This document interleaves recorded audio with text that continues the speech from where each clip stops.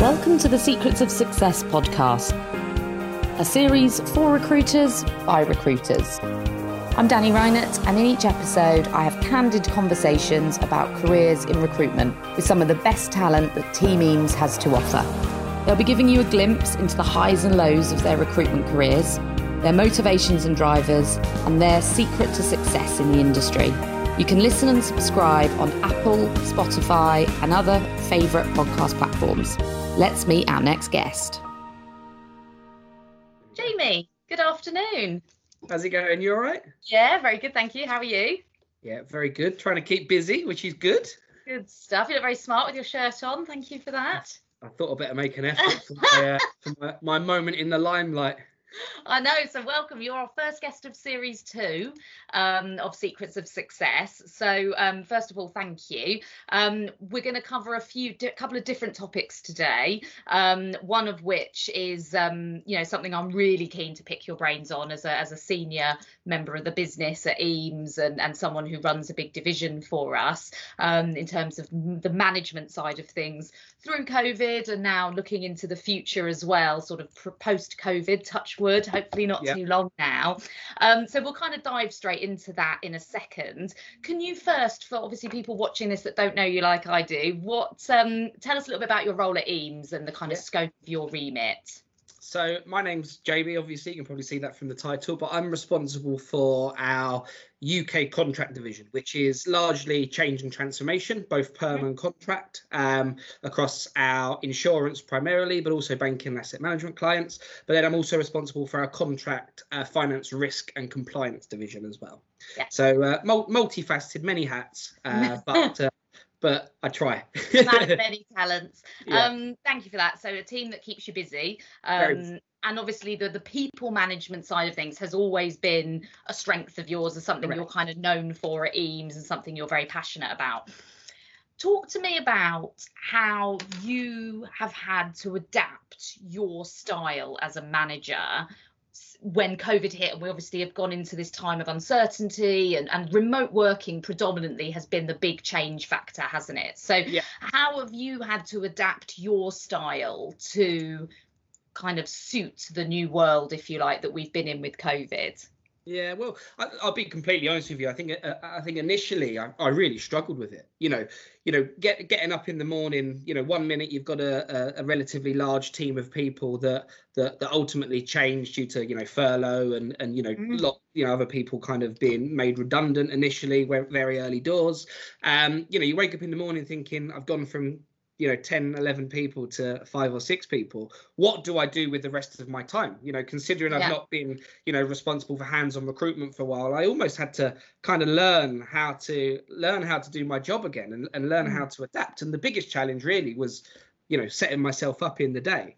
What can I do, or what could I do at the time to give myself the consistency of getting on the train and coming into the office and having my first coffee with the team and having my first stand up with the team and getting everybody started for the day, where I'm literally getting out of bed, walking 2 steps and sitting at my desk thinking, wow, this is a stark difference of having to do it all on your own. Yeah. So it was a real challenge initially, but I think for me it was always about, right, what am I really good at? I'm really good at getting people going. I'm really good at getting people on board. I'm really good at motivating people and getting people essentially to start their day on a 10. Get people start their day in the your catchphrase, the Jamie catchphrase. I made that one, but to get people to start their day in the very best way that they can and be as successful as they can. And the only way to do that is to really break down the things that we do in our job on a day-to-day basis and how much time we associated to that.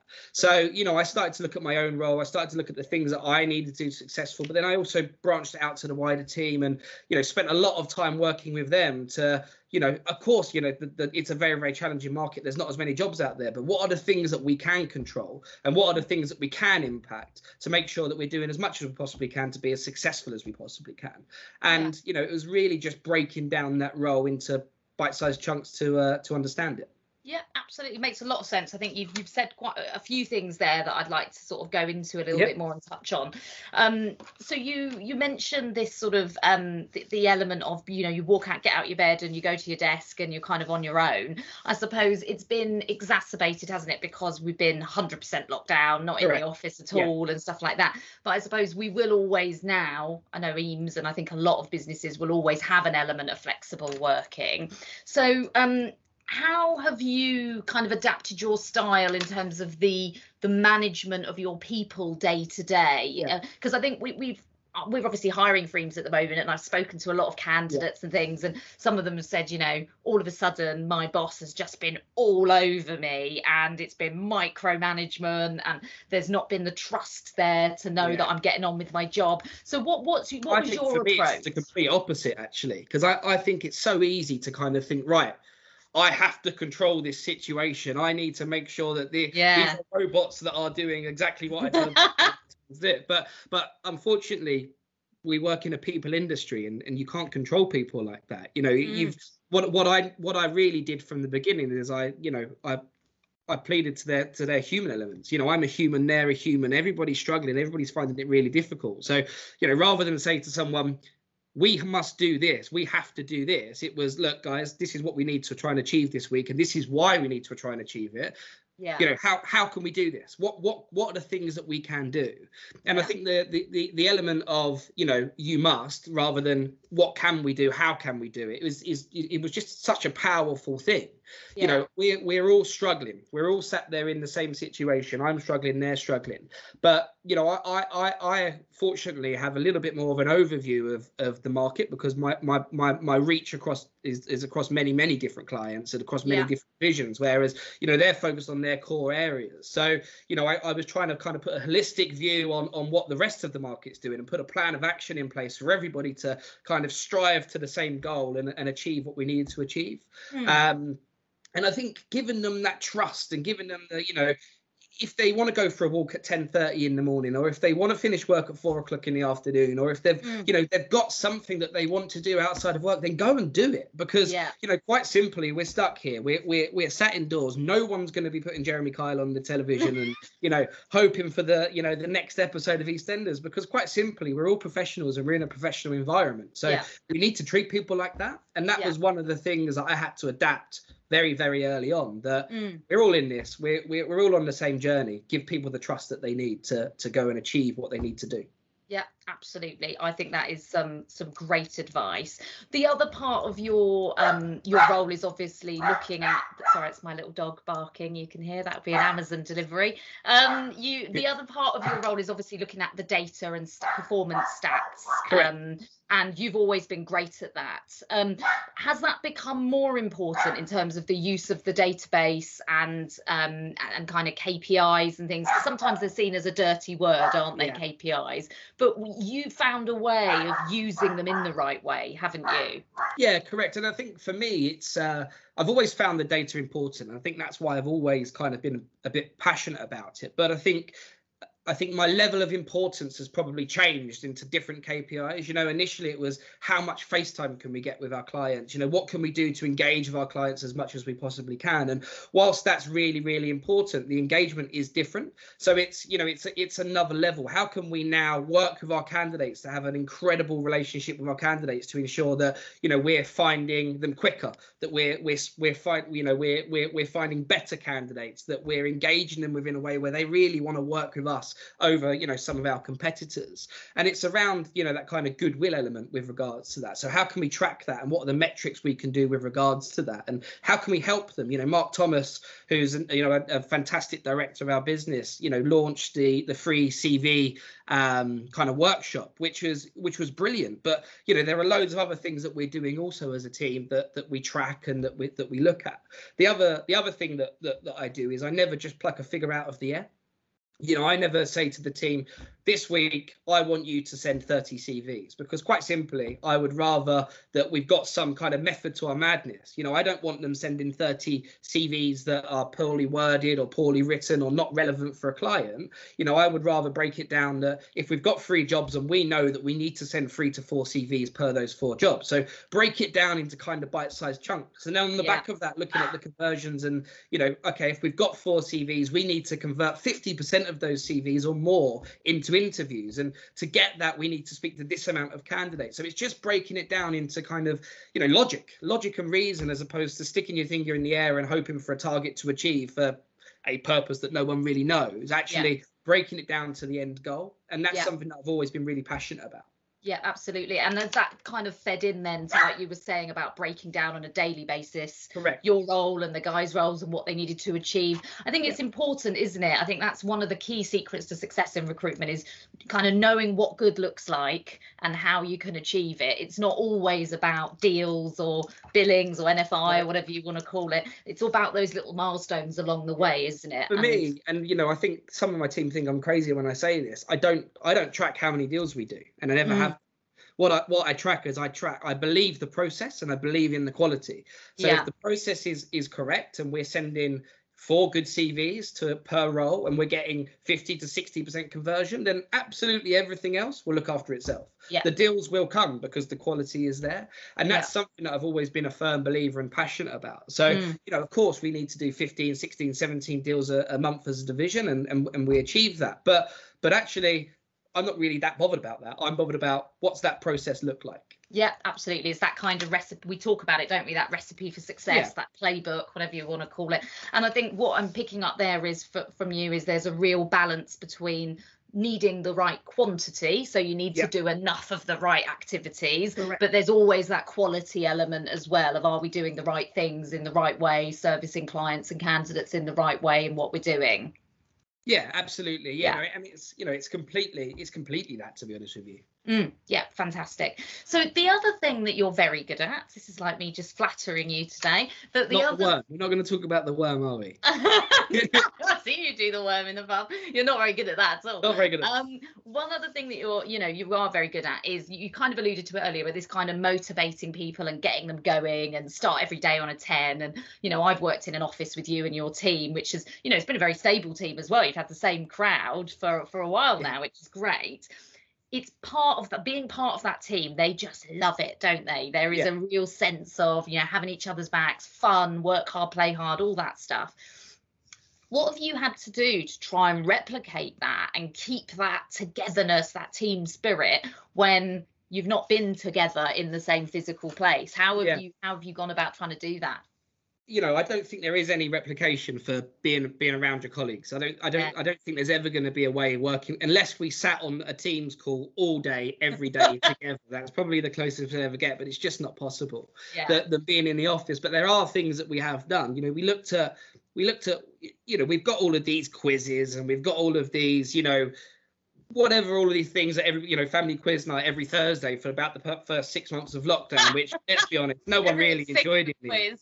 But we realized quite early on that just wasn't us. And what we enjoyed doing is we just enjoyed socializing and spending time and talking to each other about just rubbish, really. And you know, and it's that rubbish that kind of it fuels the conversation. You know, you can just get on with them on such a personal level, and that's really the way we do it. You know, there's not one person in the team that's ever left out. There's not one person in the team that's ever kind of feels that they're kind of sat there in the corner quiet, because everybody just gets everybody involved, and it's the way that we've always been.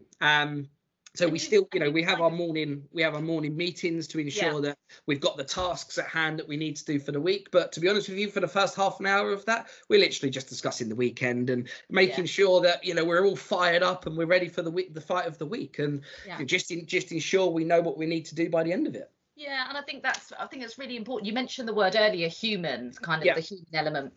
I feel like that's something that's become even more important and prevalent over the last year, is that managers are, you know, not just managers, but everybody, all of us in business. It's that phrase, and it's okay not to be okay. So it's absolutely fine to say to your manager, and I know the guys have been able to be very honest with you, and I think that's part of what's really helped them on a personal level, but I think it's also what's helped drive the performance that we've seen from them as well, because when they have had a bit of a shit day, they've been able to say, I'm not feeling it today, mate. My motivation's dipped.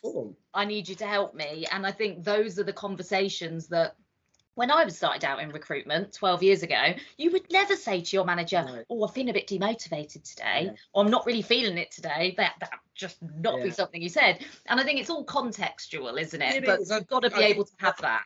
I think what they understand is that they know that if they say to me, Jamie, I've had a bit of a shit day, I'm not gonna lose my shit. You know, I'm kind of pretty much level tempered, and I'm madly passionate about us as a team, and I'm madly passionate about Eames as a business. But what I'm also madly passionate about is I'm also, you know, madly passionate about the people that work for me. So, you know, if someone's had a bit of a bad day, I actually don't really care, because we can fix that tomorrow. We can start the next day on a 10, but it's making sure that, how do we end their day well? What can we do to make sure that they're not going to bed that night or switching off their laptop that night still feeling shit? Because fundamentally, you know, we're like I said before, it's a people business. So we need to be about the people. We need to ensure that they are okay. Otherwise, we don't have a business, quite simply. So, you know, for me, it's about that. And it's also about, I won't ask them to do anything that's unrealistic. I won't ask them to do anything that I wouldn't do. And they know that it's a complete open door policy.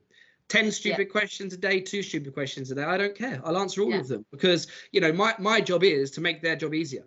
Their job is to go out to clients and win business and fill roles and engage with the market really, really well. My job is to make sure that they can do that and, you know, take away the pain of any pain that they're having. Yeah, absolutely. Look, I think there's some, I mean, I wanted to at least get 2 or 3 kind of secrets of success. You've given us an absolute, you know, plethora of them, a whole playbook, Jamie's playbook. But no, I wanted to talk to you in particular about these topics, because I know it's something you use the phrase a few times, madly passionate about, the people and the culture and the togetherness of Eames, your team, whatever it might be, you know, your relationships with people one-on-one in the business. And it has been a challenging time. It has been very different. I think the future will continue to be different, because obviously we're going to move to a flexible working model. We're not going to be 100% work from home, thank goodness. But, you know, if we do that 3-2 model, do you feel as a manager now that you've kind of cracked the secret for that balance, and you feel comfortable that, you know, you're going to be able to drive that high performing team with that great culture, with that blended kind of work from home and in the office? Absolutely, because you know, it allows people to structure their weeks in a different way. You know, it allows people to spend certain segments of their time that quite frankly are easier to do in solitary confinement, as opposed to in a busy office where your manager's you know, bantering all day. You know, you know, we can structure in that way to be the most successful that we can be. It is the right model for us. You know, we can get that human element, we can get that social atmosphere, we can get the buzz, we can get the environment, we can get that kind of sky high performance that we're used to from being in the office by doing that 3 days a week, and getting the bits that quite frankly are easier to do from home, done from home. Yeah, absolutely. Jamie Card, thank you very much for joining us on Secrets of Success and giving us such an honest appraisal of, you know, how you guys have got on in the last year. And I think you've given us some really good takeaways for other managers watching this. So thank you very much. Thank you very much. Good to see you. Speak soon. Bye.